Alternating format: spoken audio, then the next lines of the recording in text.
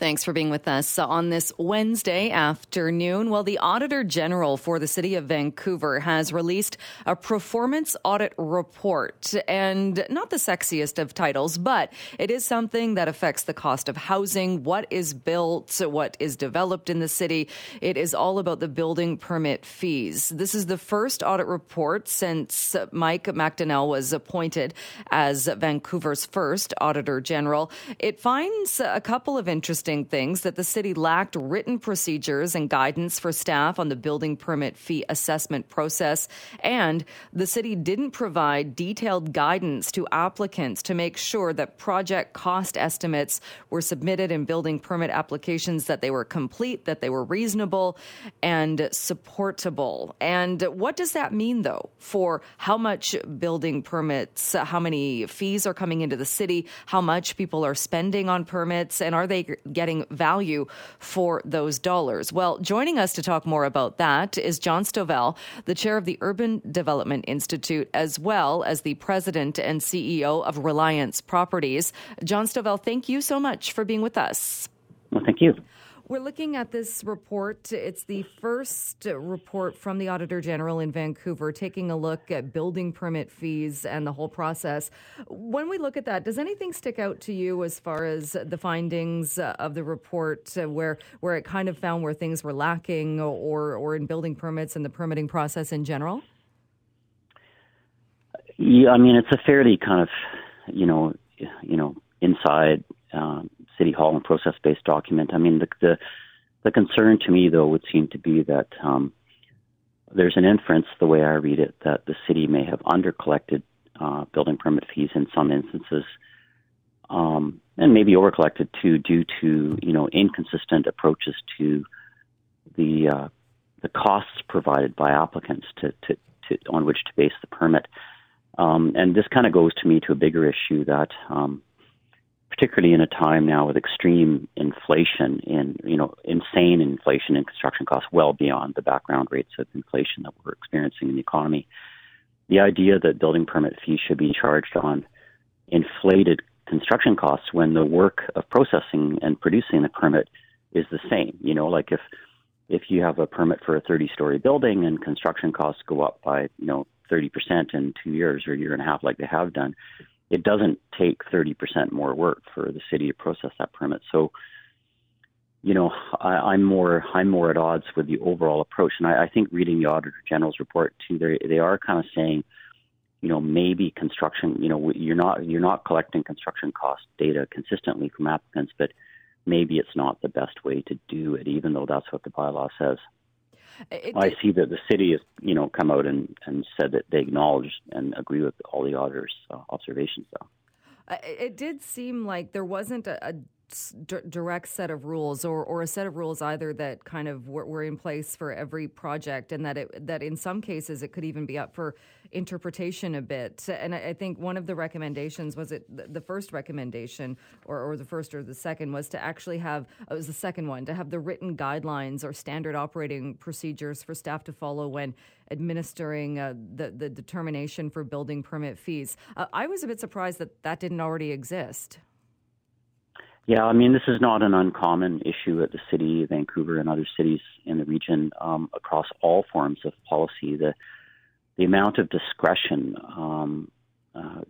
used by staff in interpreting, the level rules as they're written is quite remarkable, and we experience dramatic inconsistencies in approach to enforcement of regulations in many areas of development of housing and real estate, not just building permit fees. Yeah, so it's not unusual, and I'm not surprised to see that complaint.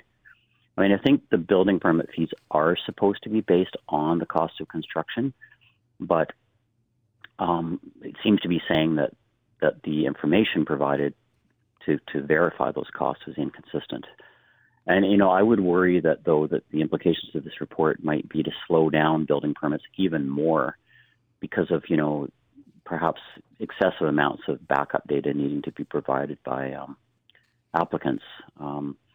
They make reference to a Marshall Swift analysis, which is something they could do internally, and that's not being used consistently either. So, right. Sounds like there's problems. And that was something I wondered, not to get too into the, as you said, kind of an inside report, but it did seem like that analysis, like you said, it wasn't being used on all of the projects, or there was a different kind of formula that was maybe being used. It did seem like people weren't for all the time on the same page. Yeah. I mean, we don't know whether or not they're doing that internal model when we make a declaration about the cost of construction. And another thing they mentioned, too, was that they should look at rezonings and what the developers say that the costs were during a rezoning, and then what are they comes to the time of building permit. Well, that's a concern, too, because, there can be a 2 or 3 year period between when a developer makes a declaration about the cost of development in order to calculate rezoning charges as to when they go to get their building permit. Could be lower, could be higher. And so this, to me, kind of belies sort of an ignorance that construction costs are this kind of static situation. I mean, we've seen construction costs probably go up, as I said, 30% or so in the last 24 months, which is just, debilitating. And I would be concerned that trying to get every last penny out of inflated construction costs when it doesn't take the city any more work to process a permit for a tower, just because it goes up in cost. So I think the whole thing needs to be looked at. I think really building permit fees should be charged on either a reasonable time estimate of how much time it takes staff to process the permit, or on the square footage, not on the cost. Right, which makes sense, especially given what you're saying as far as the costs and the skyrocketing costs of construction. And it may be that, sorry, it may be to interrupt, but it may be that charging building permit fees on inflated construction costs starts to turn building permit fees into a profit center for the city, and that's not supposed to be the way. It's supposed to be a cost recovery exercise. Right. It's not supposed to be a major source of revenue. Although if you look at the numbers, there's figures in this report that takes a look at the number of building permits issued and then compares them to the building fees collected. And it does seem the fees have gone up a lot. If you look at 2018 with about 1,670 building permits, the fees are just north of $12 million.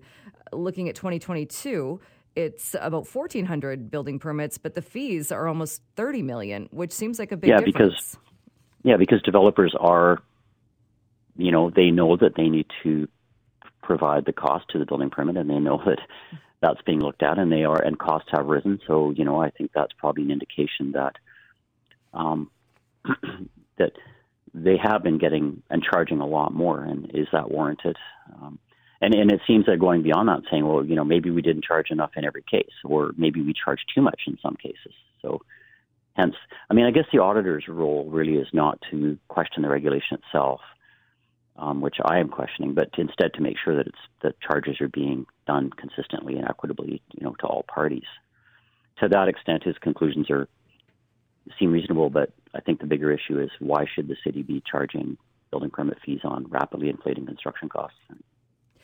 Do you have confidence that will be changing, or that will at least be addressed, given that this is the first report of this kind from the Auditor General? There is a new mayor and council, and that was a big part of the platform with this council getting elected. Do you think that will be addressed?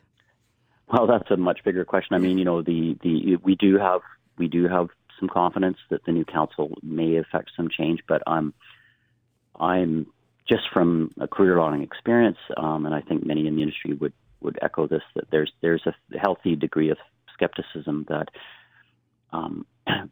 it's very, very difficult to affect organizational change in the city of Vancouver's internal bureaucracy.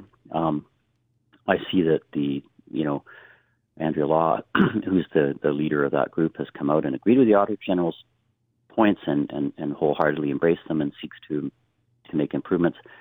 I do worry, though, that it just getting from intention to outcome in that organization is never as straightforward or as fast as it should be. Continuing now with Jon Stovell. He is the CEO and president of Reliance Properties, as well as the chair at the Urban Development Institute. We've been talking about building codes as well as building permits. This was the first report from the Auditor General in Vancouver, taking a look specifically at development fees. But I also want to talk a bit about view cones, because this is something that has been talked about in the past. It was actually addressed when the mayor did his State of the City address. And I'm curious, what are your thoughts on this idea of preserving view cones and dealing with shadows when talking about new developments? Yeah, I mean, I don't completely discount, some of the aspirations of the existing view cone policy, but and as it relates to shadow as well. Nobody's looking to eliminate every mountain view and cover every street in the city with shadow, but this is an objective policy to try to minimize impacts, in a reasonable way. But both the enforcement of view cone and shadow guidelines has become debilitating to development of both office, hotel, and housing in the whole Broadway corridor and the downtown core. And I can't think of a single project that we have right now. I just made a quick list this morning when I saw that report.